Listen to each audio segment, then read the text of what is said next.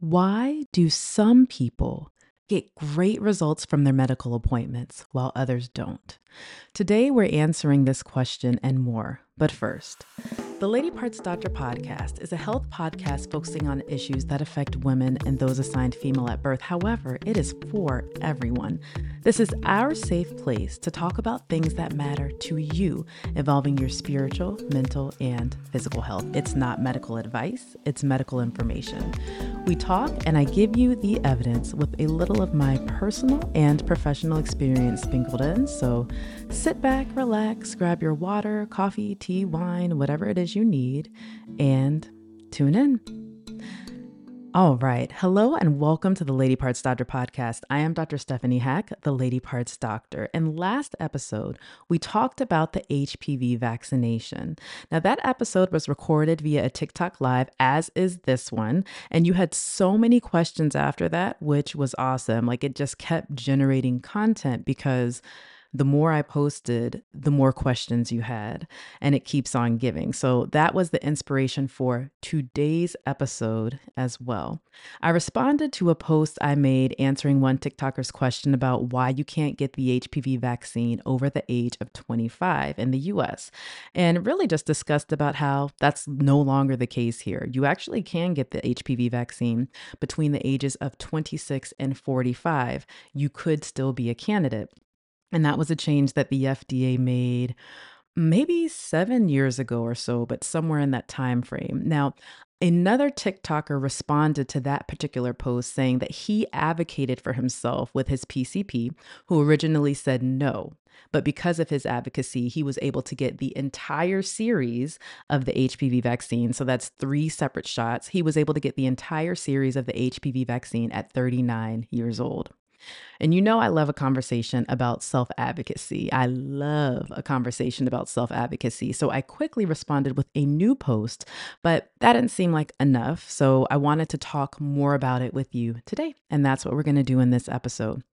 And that really brings us to the question I posed at the beginning of the episode. Why do some people get great results from medical appointments while others don't? Now, with that question, I know you're already thinking, like, I know why. Yeah, I know you know why. It's crucial to acknowledge the existence of racial disparities in healthcare. It is crucial to acknowledge the racism in healthcare.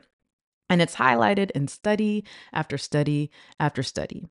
However, it's also important to recognize that regardless of racial factors, even some people within the same groups are just going to have better experiences with healthcare. So, what are they doing differently? So I want some people to be you. I want you to have a great experience with healthcare. So I've put together 5 essential tips for advocating for yourself during medical visits. And then my bonus tip for the particularly frustrating, my doctor isn't listening to me or is ignoring my concerns comment. So here are the 5 easy steps that you can take to advocate for yourself at your visit.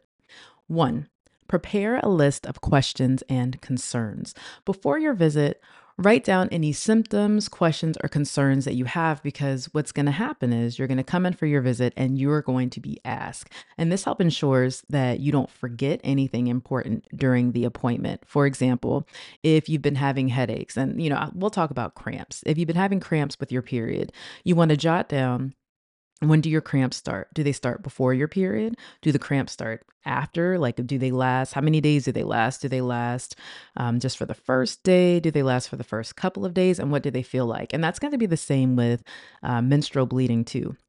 That's a really common one. People say I have heavy periods. So you ask, how long does a heavy bleeding last?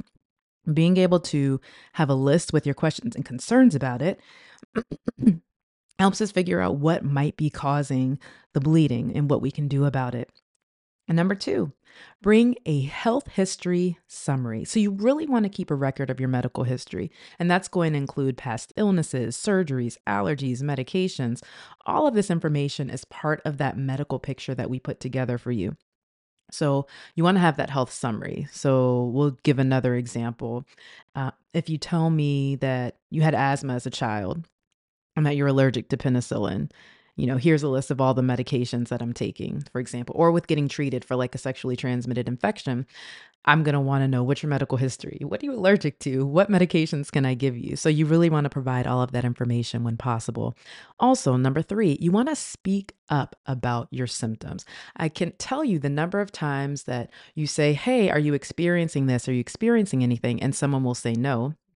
And then later they might bring up, actually, you mentioned that I was having that symptom. Whenever we ask you if you're having symptoms, don't feel like, oh, I shouldn't share that, or maybe it's too small. Just share the information. And then you can let your healthcare provider decide, okay, do I think that that's kind of related to what's going on, or do I think it's something separate? So, as much as possible, be open and honest about what you're experiencing, even if it feels embarrassing. We need the information. And really, you can't be embarrassed. I mean, you could be embarrassed, but we don't want you to feel embarrassed when you come in to see the doctor.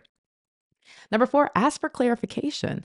If you don't understand something that your doctor says, don't hesitate to ask for an explanation of the symptoms. Now, I'm going to tell you, we should be asking you if you have any concerns. Like, we should be asking if you need clarification. So if your doctor's just telling you, oh, blah, blah, blah, blah, take this, do that, take this, and then they don't ask if you understand, that's a little concerning. But if your doctor uses a term that you don't know, never be afraid. Like, it doesn't matter what that is, but just to say, hey, I'm not sure what that means. Can you explain that to me? Because sometimes we also get into the lingo, and it really depends on who your healthcare provider is. But we can get into the lingo and we might say something just assuming that it's common knowledge, and it's not. I can tell you a number of times when someone's like, I don't really know what you're talking about. My husband tells me all the time, he's like, those things that you guys say, other people don't understand.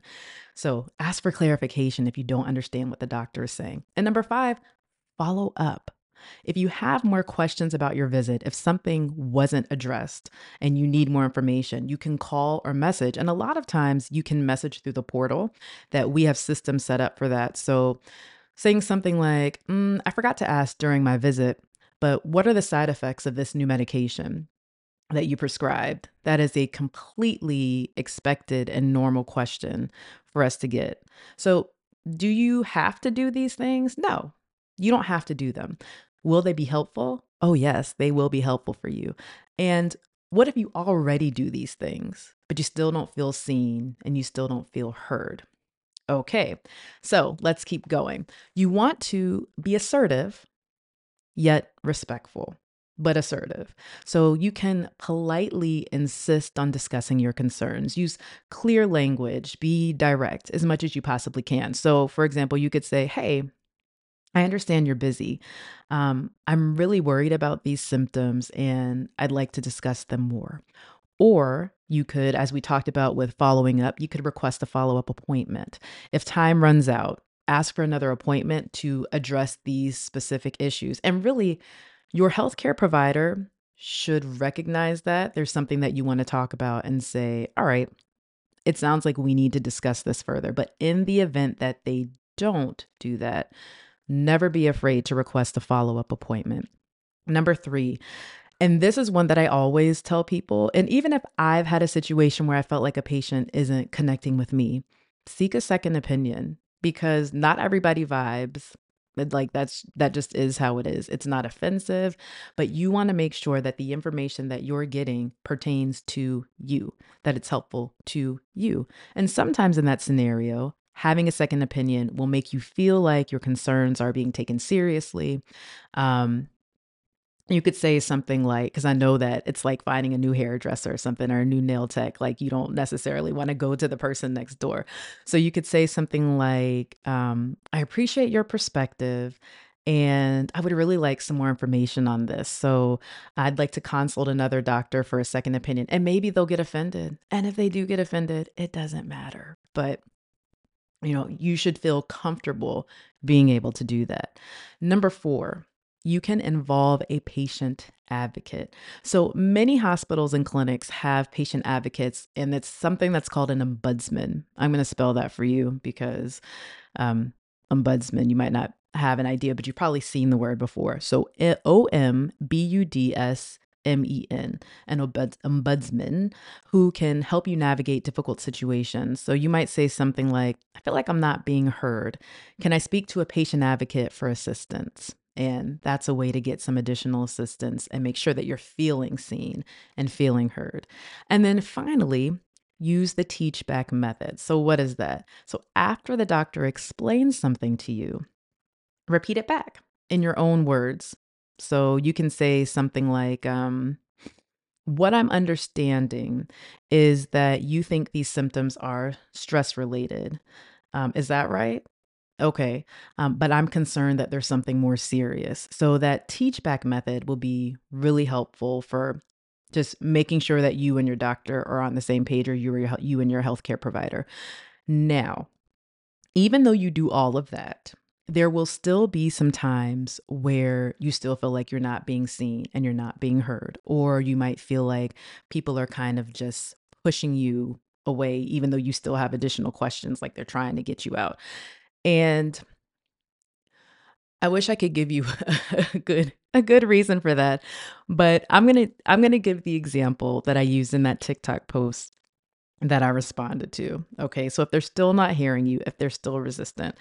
So in this particular post, as I mentioned, the TikToker was like, "Hey, in this situation, I wanted the HPV vaccine. I asked my PCP and my PCP said no, but I was able to advocate for myself."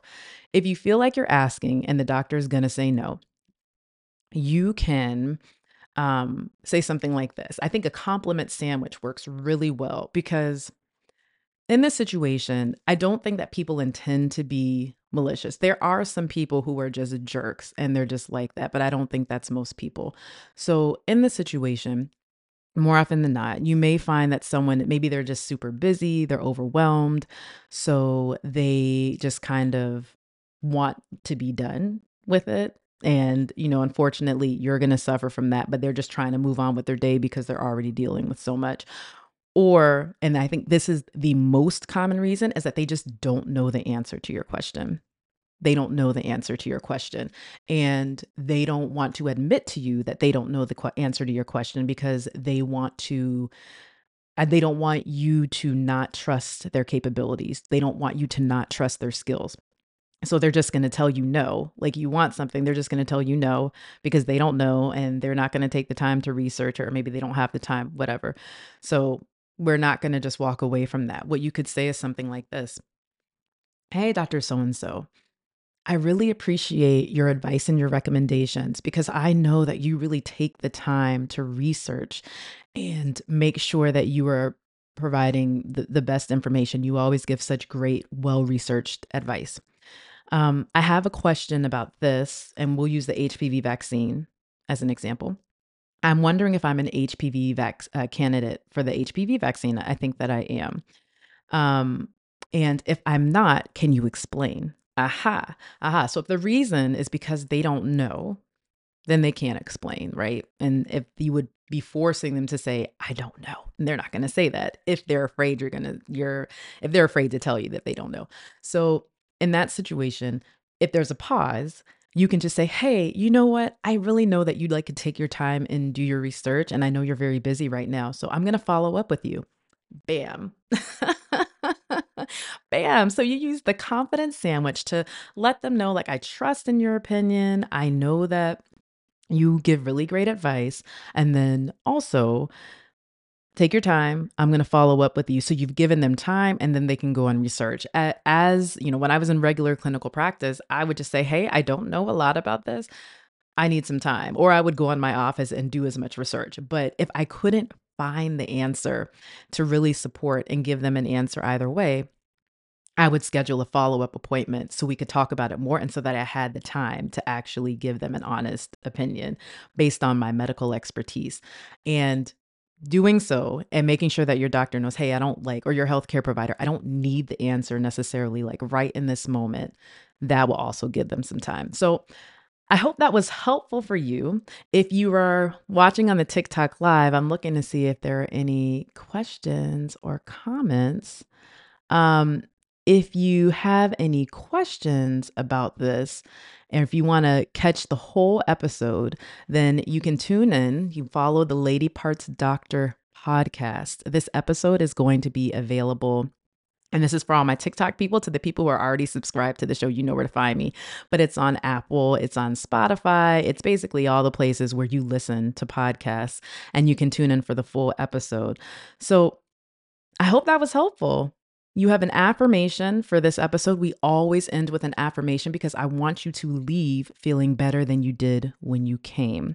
The affirmation is health is wealth, and I advocate for myself. Okay. So a pause. Health is wealth, and I advocate for myself. So, how have you advocated for yourself? How have you advocated for yourself in healthcare? Oh, all right. Thanks, Shantae. Shantae is enjoying it. Very good. But how have you advocated for yourself? Was there a time where you felt like your healthcare provider wasn't listening to you, where they were just kind of pushing you off or trying to push you to the side, move on? How have you advocated for yourself? Connect with me. Let me know. You can email me, Dr. Hack, DRHACK at ladypartsdoctor.com. You can DM me.